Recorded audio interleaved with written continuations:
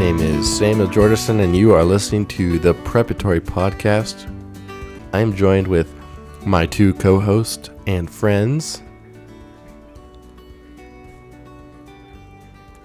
Who's going to do Andrew. it?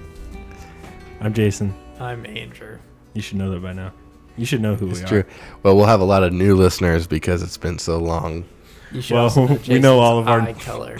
We all know that our new listeners always go to episode 1. That's true. It's a mistake. shame. Don't do it. When we're all done, we are going to go back and record episode 1 and repost it. But then the bar is just going to drop to level episode 2. Yeah, that is And that'll true. be our worst episode. And so we'll just have to keep looping. We'll We can never stop recording this podcast. Oh, no. Well, if you're still going through the Book of Mormon with us, you have been not reading your scriptures. And shame on you. As I'm just Aaronic kidding. priesthood members, we are kind of disappointed. But we are kicking back off and starting right where we left off in Alma chapter 4. If you are going through, then you'll know that Alma chapter 3 just ended. Because that's what happens when you get to 4. But you'll know that chapter 3 was a banger of a sermon. Real quotable, very popular, still one of the most widely called upon chapters, I think, probably today, and for classes and for sermons and just for everything, is because it's a very illustrious sermon that Alma talks to the church. So we can often find things that relate to us and will hopefully benefit us in that sermon. But we find a little bit more in chapters 4 and 5 of a different group. So I'll just ask Jason to sum up chapter 4 here, and then I'll ask Andrew to sum up chapter 5, and then we'll get into the basics. So basically, this is a short chapter, and Alma goes out to see the people of Zarahemla and kind of set that church in order. And that's pretty much it.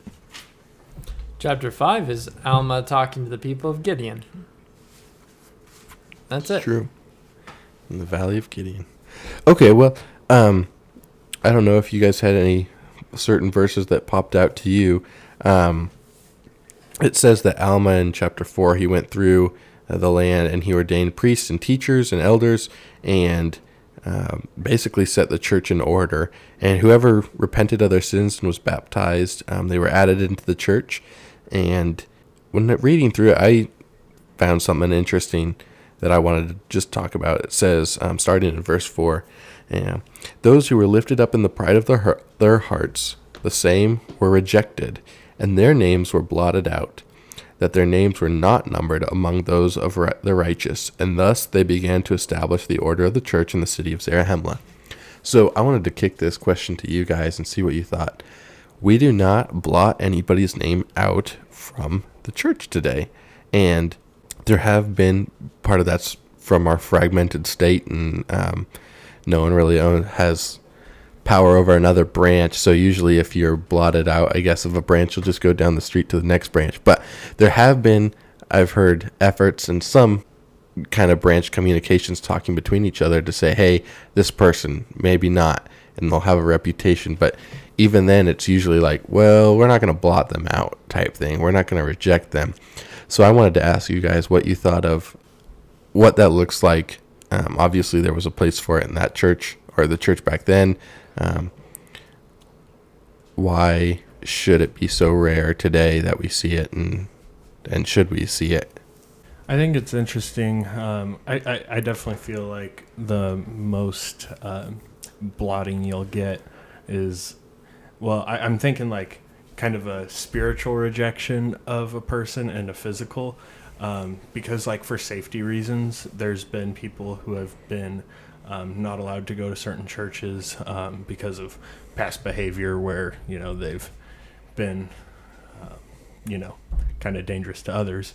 And so you have kind of the physical that you can see today still, but the spiritual is where it's kind of interesting, where I think in this context, it seems kind of like we have more of a non-repentant people among these who are coming to the church. And I think at some point, even today, maybe we should have an outlook where it's like, if you have completely rejected the gospel and you are not going to repent and you're just going to live in your sins and glorify your sins, then maybe we should have some sort of thing. But at the same time, I think we're very worried about pushing someone who could come back. And so that is a fine line to draw, and it is interesting to see that throughout Scripture of those lines being drawn, but also we kind of had more like prophets and kind of leaders in the church that had that authority to do something like that. Yeah, and I hope that it doesn't come across as like, oh, well, I have people that I want to blot out, so let's have this roundtable discussion but I just think it's interesting because it doesn't come up at all anymore of like, oh, spiritually at least that's not something that we talk about at all, like, oh, that name will be blotted out, unless it's like emotions are high, it seems, in like a split or something like that, and then people are more accusatory. But I agree probably that it's just, I haven't heard of the safety one, the physical stuff, but I haven't gone to any. It's not very it's common. not common, but as a deacon, I know some. You've escorted some people out. I've never escorted anybody, okay. but I just know some stories, but which I cannot divulge into. Yeah. That would be inappropriate for a podcast. Yeah, sure would. Do you have any thoughts, Andrew, of that answer? Yeah, so I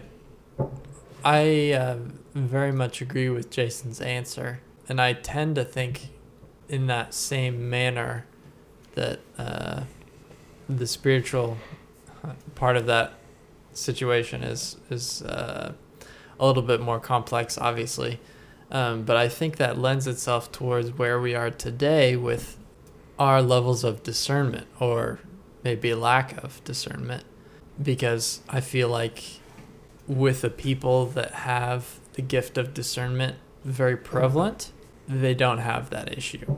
They don't have the issue of being... Of drawing the line on where to blot people out and where to not blot people out, Right. Physically or spiritually. But I think because we have been in such a fragmented state, like you mentioned earlier, it brings us to a spot where we don't have that gift of discernment as prevalent as it should be. And I think that doesn't help the issue that we're talking about, for sure. It's interesting, though, if you go into early church history of the Latter-day Saint movement, is that people were excommunicated a lot more than... Oh, yeah. I mean, all the time. definitely. Yeah. Even some of the 12. Even a lot of the 12. Yeah, a lot of the 12 were. It's crazy. The witnesses were, or some of them were. The Whitmers were. Cowdery was. Just crazy that... And you look at that and you're like, what? I think one of them was accused of not following the word of wisdom. Yeah. But it's true. Even then it was like shaky evidence or something like that. But still. Yeah. I don't know if that person was actually excommunicated or if they just wanted to excommunicate him. But I don't remember exactly. But yeah. Still a whole lot different than now.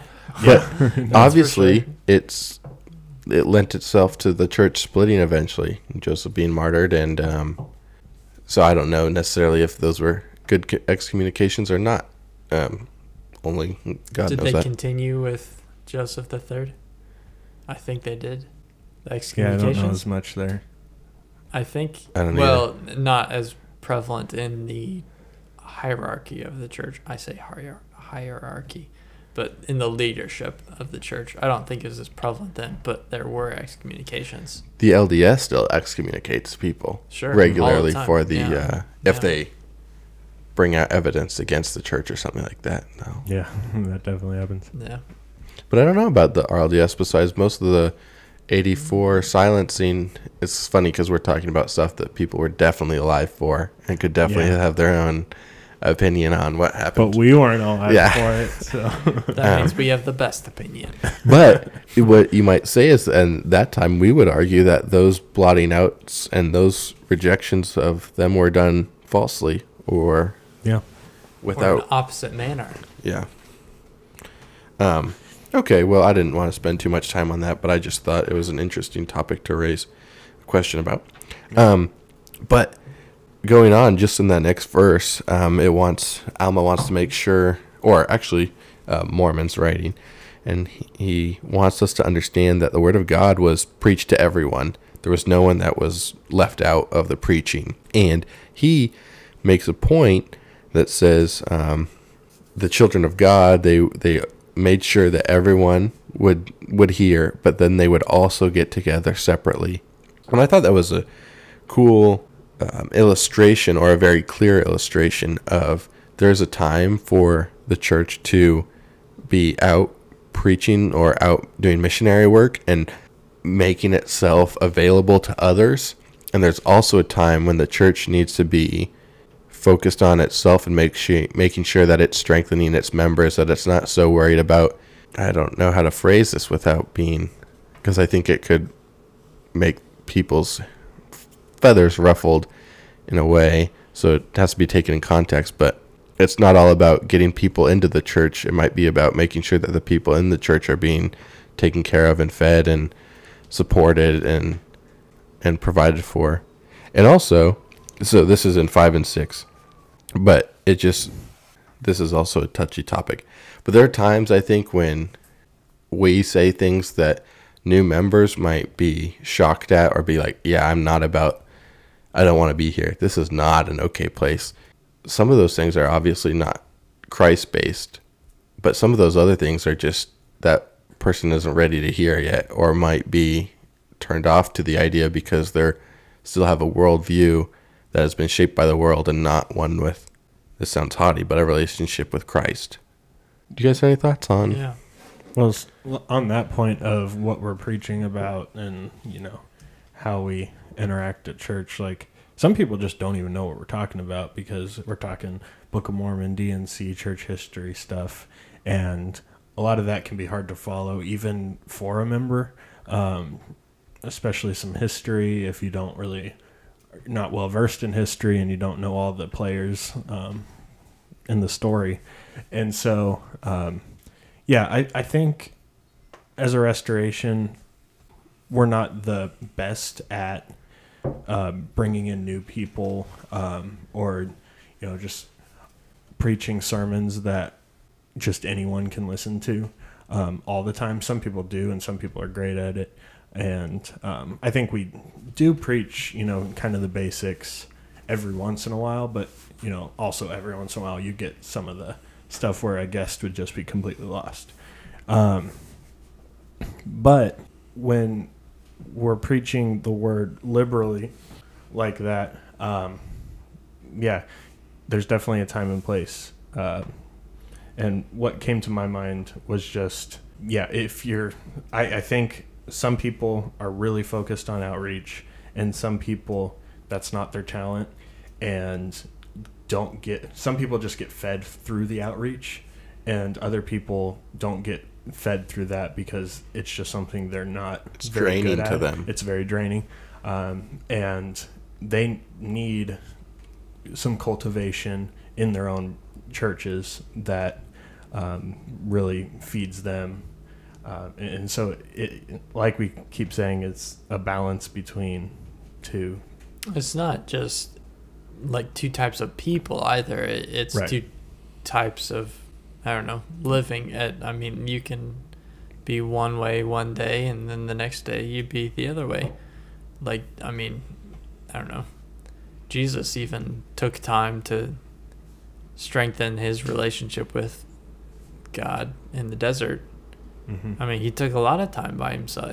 If his message to us was to minister to everyone at all times and ignore the people you've already talked to once, then he kind of did a bad job of bringing that message forth, because he spent a lot of time just going to God showing, I mean, even he needed direction, back to discernment anyway.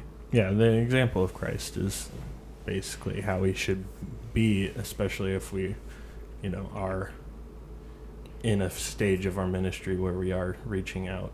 Because, what does that look like though from a church, like a Sunday morning? Yeah, that's the hard part, and that's what I don't think any of us have really quite found the balance of. And I think this goes through different denominations as well. Some denominations are great at bringing people in, and then you just never fully get to more meat, or it's kind of distorted to still bring in more people. And some people are, try to conform to society and to bring people in. But yeah, there's that balance that you got to find when you're trying to retain people and actually, especially as priesthood, shepherd the flock, where, you got to lead your people somewhere, and not just lead them to the group. Yeah. I wonder what, if you looked at a broad, we don't have this information, but a broad picture, like a graph of how, if we're losing people faster or if people are coming in, and then how long they're staying. Because, like new businesses, it's like if you get 95% of them leave within or fail within a year, and then of that 5%, another 80% of them fail within 5 years or something like that. Mm-hmm. So I wonder how many people you're retaining. Not that people are restaurants, but that same. Kinda. What are those statistics look like? I'd be interested to know if we had that, but we don't. And then, not to end on that wasn't a bad note. That was I thought I found a clearer picture of taking care of others and also taking care of ourselves and making sure that the church is strengthened from within. But that pretty much ends chapter 4 as Alma basically just heads over to the Valley of Gideon and the city of Gideon and the people of Gideon.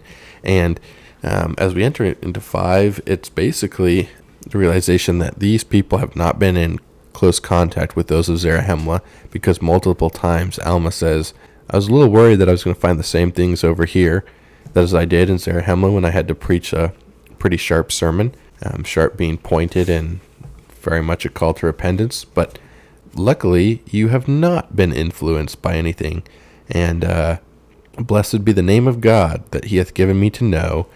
Yea, hath given me unto me the exceeding great joy of knowing that they are established again in the way of his righteousness. I'm sorry. He's talking about Zarahemla there. But he goes on to say that I trust, according to the Spirit of God, that I'll also have that same joy over you guys. And I don't know if anything stuck out to you guys in this chapter or not. I had a couple notes. Did you guys have anything as he preaches to the people in Gideon? This is a pretty small stop along the way of his preaching series. Comparatively, we often highlight chapter 3, but also chapter 6 is where he meets Amulek, and that kicks off more, I don't know if I'll say memorable story and events that happen, but definitely this is a smaller pit stop on the way. Reading through the beginning of this chapter and how Alma's kind of greeting them, I don't know if maybe I missed it or what, but he was basically like, you guys are in way better shape than, your brothers over there. Why does he know that? Do we know? No. He says in verse 8 or 7, I trust according to the Spirit of God, which is in me, that I shall also have joy over you. So he's evidently saying the Spirit is telling him, but it never says he stops and talks with anyone in between this message that he gives from 5 to the end of the chapter. But he ends in the middle of speaking in verse 33. He says, I perceive that ye are in the paths of righteousness. So evidently he was given to know in his preaching that the message that he had to give to them was not one of, I call you to repentance, but one to keep enduring and one to keep remaining in that paths of righteousness. which leads to the kingdom of God. So I don't know. I've often wondered that, actually, because personally I feel that the branch that I go to is so hard because I'm sure there are problems, and we're not even members really of the branch that we go to yet, and that's just because our lives, me and Zoe's lives, have been so crazy, and we're always going somewhere different. But as we've been going to this branch more regularly, nothing deep seated has come up, and as far as we know, everyone gets along pretty well. And so it can make a difficult time when thinking of things to preach about, because most of the things that come up are sins that I struggle with seemingly more than anybody else in the branch. So it's interesting to see Alma talk to a people, and it's not one of anger, or one of not even anger, but sharpness, and put the fear of God in them. It's much more of an encouraging message. And so that's very hard. I think we get down on ourselves, especially in the restoration branches, because of our whole state as a whole. And maybe we can just speak to that in our sermons. But there's obviously room for sermons and messages that portray good and encouraging words. But whether we are supposed to preach that or something else is up to the Spirit and our listening to that Spirit. Yeah, that's another discernment thing too, in our own branches, of discerning the needs of the people. And if you are able to discern that all these people in your branch are kind of either dwindling in unbelief, or are prideful, or are doing really good, like, you kind of gotta discern that and kind of see what God has for them. Yeah, it's such a tough thing, because it's not a physical, like, hey, spend this amount of time and you'll come away with the right discernment. It's not a, hey, do X and equals Y. It's just like I couldn't tell someone to go knock on Jason's door and spend 30 minutes with him and you'll come away with everything you need to know about Jason. Like, in those 30 minutes, that person will probably get the basics about you, but they might not find out what you really want to say to your church group or whatever. It's like a relationship that requires time and effort. I thought I'd bring this up. In 5:19, this is Alma and talking to the people. He says, he's talking about Jesus coming. He says, "And behold, he shall be born of Mary at Jerusalem, which is the land of our forefathers, she being a virgin, a precious and chosen vessel." And it goes on. But this is actually one of the attacks against the Book of Mormon, is that he says Jerusalem here. And the argument being that this is a mistake that Joseph made in his writing of the Book of Mormon, that he should have known that it was Bethlehem, or the Spirit would have said that it was Bethlehem if he was really writing, or Mormon should have known it was Bethlehem because of how holy a city Jerusalem was to them. But in our apologetics and stuff, I just thought that I'd bring up that this is taking place hundreds of years after Lehi has left the land of Jerusalem. This people that are now inhabiting the land over here have no physical ties anymore to, besides, no real ties, no way to talk to anyone over here, or in the old world, no way to communicate. All they have is the account of their forefathers, as Alma mentions, and the only city they really care about is Jerusalem, because that's where Lehi came from. And so the defense that we've always had is that if you travel somewhere, or one of us would travel somewhere far away and have a kid, and they would have kids, and then eventually those kids would be asked, hey, where did your people come from? Us living in Kansas City, or Independence and Blue Springs, they'd probably say Kansas City, because that was a place that people knew, and that was a place that they recognized. So that is a sufficient answer for a lot of us. Some people don't take that as a sufficient answer, but I was just thinking about that because I live in Springfield now, and every time somebody asks me, I say Kansas City. I don't even bother saying Independence or let alone Grain Valley, which is where I'm actually from. It's just a level of like, oh, I'd only say Grain Valley if the person who I was talking to was from here and familiar with these places, because I just don't want to go through. Like, that's not the important part. Yeah, it's, the area. I'm from around here. And so by saying Kansas City to someone who doesn't know the area, it actually means more to them than to say, well, actually, I lived 30 miles east of Kansas City. And then now it's more of like a where don't you live kind of thing. Because it's not Kansas City, but where is that? With at work in Columbia, we were talking, me and two other coworkers, and it came up, oh, what are you doing for the holidays? I'm going back to Kansas City. And the other one was like, hey, I'm going back to Kansas City. And the third one was like, hey, no way, I'm actually headed back to Kansas City. And then they were like, well, actually, I'm headed to Independence. And then me and the other two coworkers were like, oh, we're actually headed to Independence too. Like all three of us were headed to Independence, but we all just said, no, we're headed to Kansas City right off the bat. And you just get kind of used to it after a while. I don't know. It's the big city around you, It's how it goes.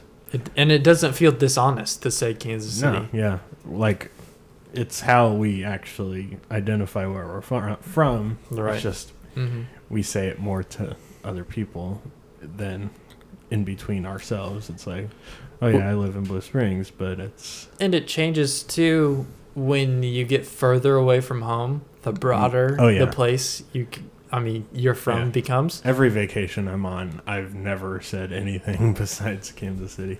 Well, I imagine that in this time, Alma's talking to the people, and I'm not a Hebrew scholar, so maybe someone will correct me or something if we ever had a Hebrew scholar listen to our podcast. But I imagine that if Alma was preaching and he says, and behold, he shall be born of Mary at Bethlehem, the last thing he wanted was, what's Bethlehem? Like, he's like, that's not the point of what I'm telling you. Like, I'm telling you, Jesus is being born in the old world type thing. Our Savior is coming. And they'd be like, well, where is Bethlehem? Yeah.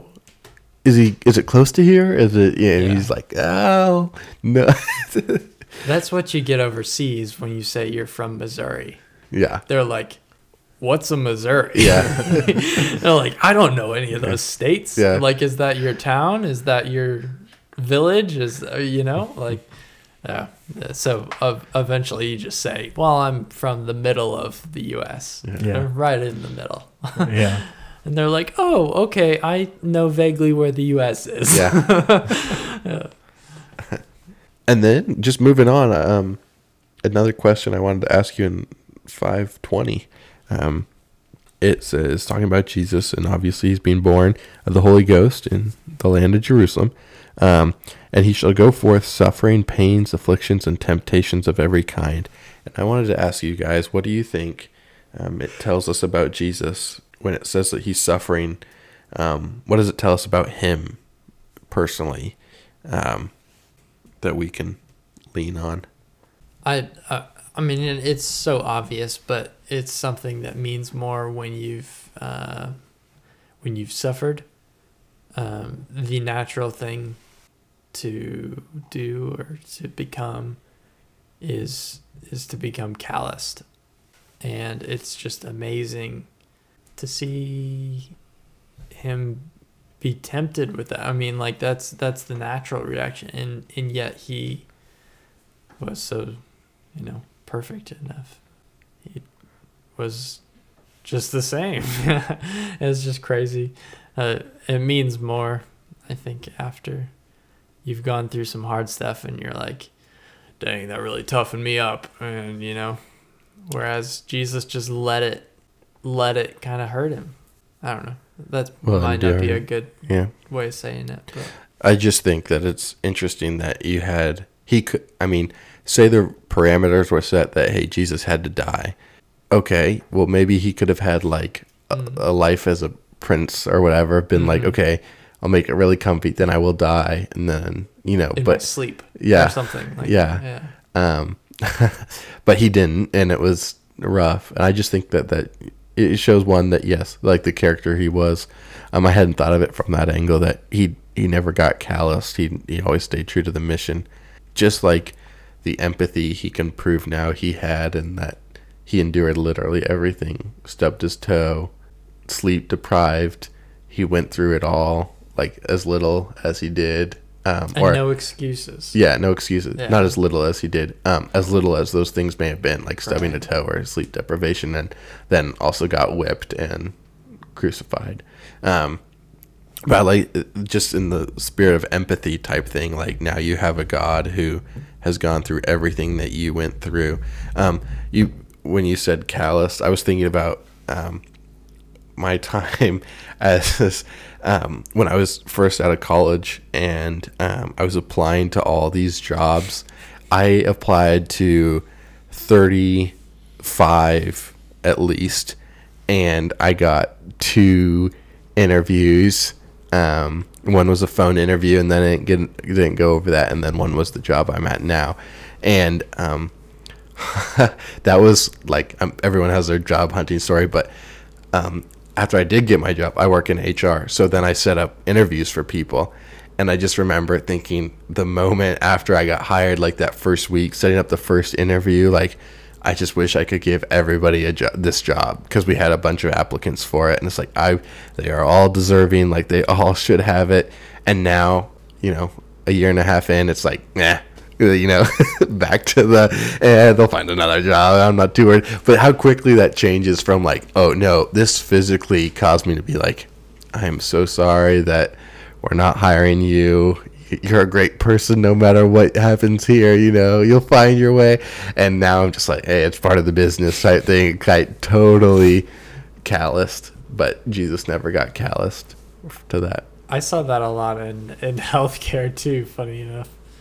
Like, I mean, because I was never that deep into healthcare or anything, but I'd come across nurses who had been there for 30 years, and they're just like, well, I just had a patient, and they're just talking so calloused about, like, what just happened. And then they're like, dang, my pregnant patient is asking for more water. I can't believe she's so needy. Oh, blah, blah, blah, blah, blah. And I was like, oh my gosh. You just never think about that. But when you're confronted with everybody's problems, which is another thing that Jesus had to go through, like constant confrontation with just everybody's problems. They weren't even giving him good stuff, hardly. They were always just like, hey, I'm sick. Hey, my brother's dead. Hey, all that stuff. And it's just so hard to not be calloused. It's just crazy. It also speaks to just how crazy cool Christianity actually is. Because if you just look in the world, there's just so many, gods that people will follow, and no other god has the story, the physical proof of him being there, or just anything like that than with Christ. And to be born just like any of us in worse conditions than any of us will ever be born in, and then to never take much physical power or political power, and would just eventually just basically got killed, and he was innocent. And that just shows kind of just it's the only religion where, and I'm saying the only, but I don't know every religion or anything, but it's just like the only religion that you just have such a personal savior who did what you do and had it probably worse in a lot of ways than you, In every way. in every way. There's people out there that have probably had Sure. it pretty bad. Yeah. And then, died in a very non-glorious way, very embarrassing. And it's just, and then afterwards he comes back and he still shows that he cares about the people that just killed him, the people whose, sins he took on that put him on the cross. And, the whole reason he came was to sacrifice himself for us. It's just amazing that that's the religion that we follow, and that, we have that gift. So That's something that Paul really embodies all the time, and he knows it too. It's kind of funny. There's that story of him talking to the people who are worshiping the unknown God, and I always really like hearing that story. It's kind of funny. It's also like Elijah mocking the priests of Baal, saying, "Oh, he's probably on the toilet." Just because he's so confident in his belief and everything. I don't know. Paul was the same way. Good old Paul. yeah. Good old Paul. Yeah, that's the thing. Like, we can have confidence in God and Jesus, and there's so many blessings that have manifested themselves in many of our lives, and just he reveals himself to you, like, actively, and all you have to do is decide to follow him and repent, and then you're on this amazing journey where the God of the universe is seeking after you. And yeah. Do you think, I'll throw this question out here to you guys, do you think that a big reason why, tying this back to discernment, do you think why, I guess I'm going out on a tangent and saying you don't want to see that. I don't have to. You'll be gone. That's by the time. true. I'd be out the door. I guess I'm going out on a limb and saying that people don't have the confidence that the people of the Bible had in Jesus, and maybe just faith in general. But do you think that is related to the amount of discernment we have? Yeah. I think as you use it, you'll grow. Like, because I think it's one of the gifts, isn't it? It's listed as a gift. Mm-hmm. Or we often talk about it as a gift if it's not listed as a gift. But just like any gift, the more you use it, the more it is multiplied within you or grows. So I think that probably so. I also saw this today that the same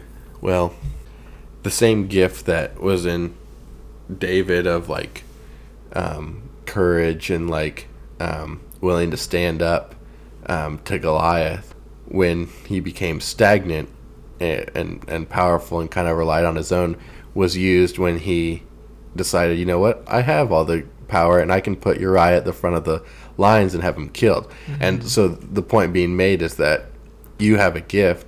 Now I'm off on a tangent. Probably this isn't answering your question, but I have the gift, or to David, finish that up, is that you can have a gift, and if God's not using it, if you're not using it for God, then the devil's going to use it for whatever he can, because he's like, oh, I recognize that, and it'll be even more devastating for you to use that in my work than me to use something else within you. So I bet I could see discernment being one of those things that if it's not used for good or for glory, or even built upon, and say, I'll practice this and have discernment about, what was your original question about discernment about what exactly?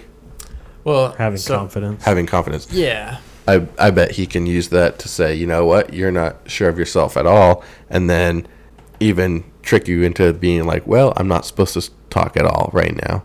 I know that I'm not supposed to talk because I have you probably wouldn't think this in your mind, but basically the discernment, I have tells me I'm a fool and I should not speak, or that other person is a fool and should not speak, and then it just becomes a negative thing.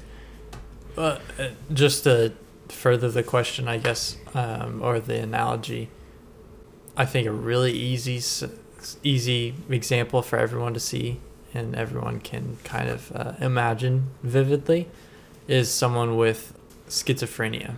Like at some point, they might find out that what they're seeing isn't real, and then it totally blows their confidence of, I don't know what's real and what's not real at that point, and so a big thing with their therapist would be, you need to differentiate what is real and what is not real, and in that process of like physically discerning what's truth is so hard for them, and we're all going through that same thing.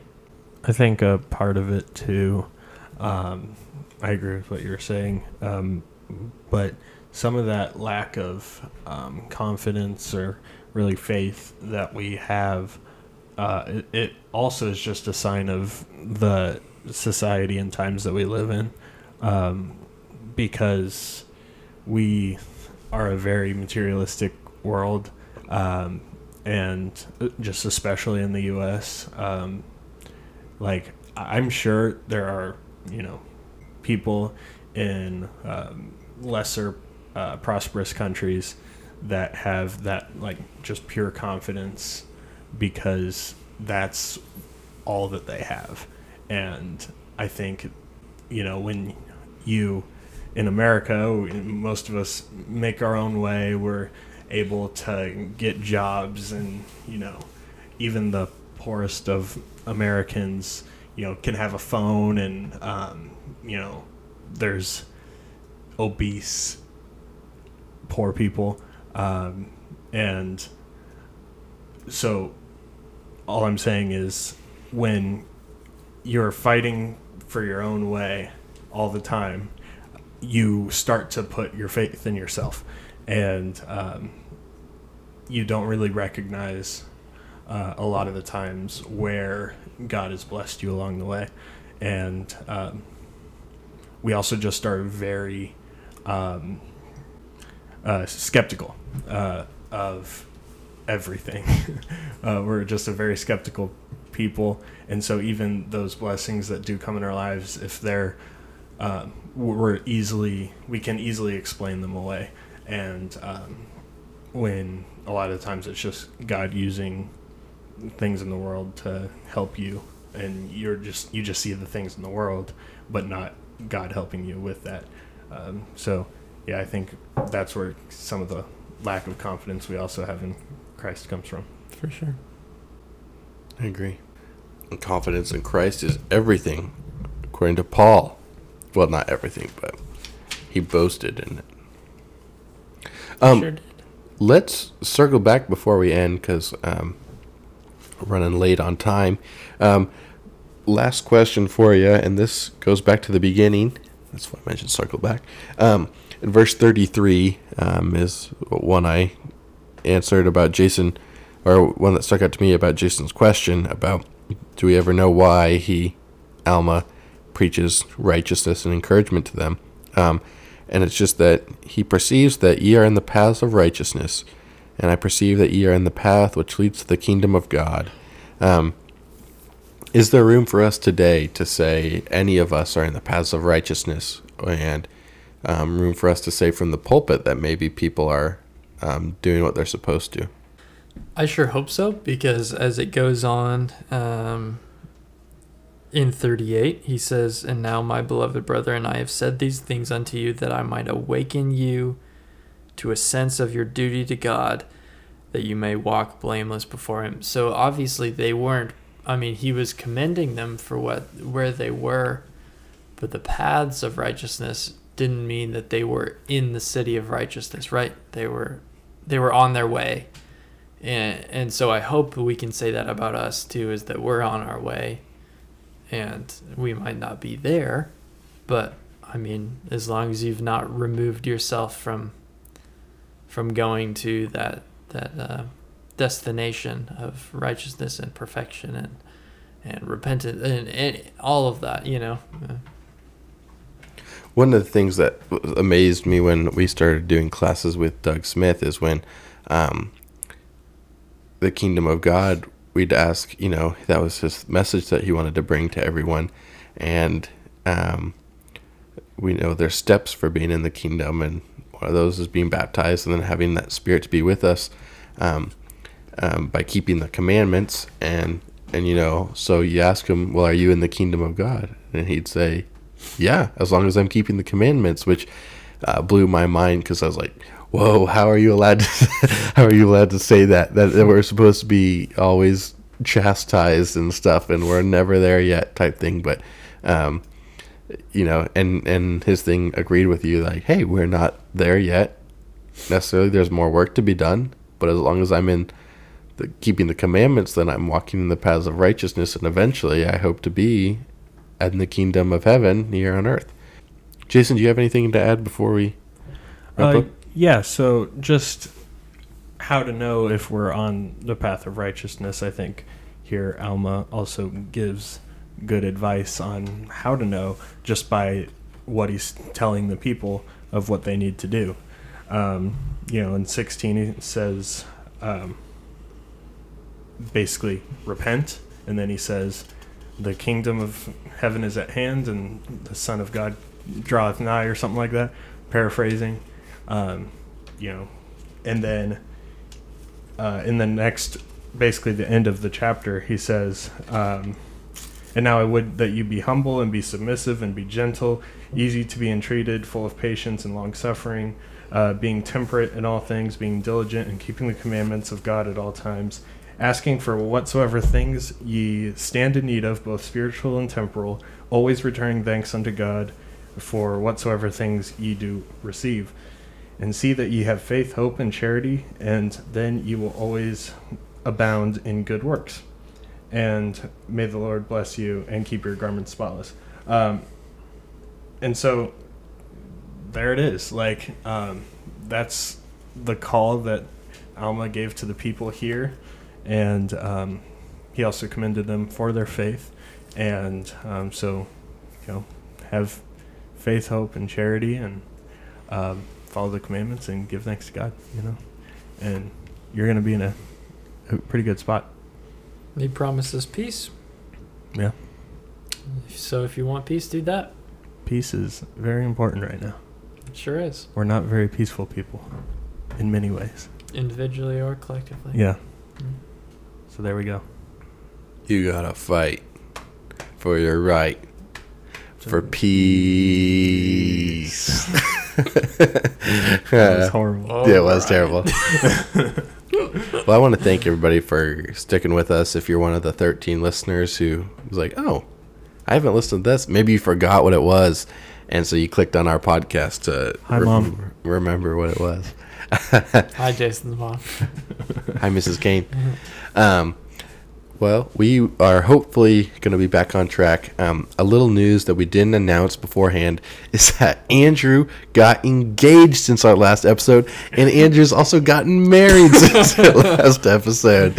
Wow. So, Yeah. but we're back on track now. And so hoping to get these kicked off again and more regular, and we'll just hope that you hear from us again soon. So thank you for listening, and God bless. We love you. So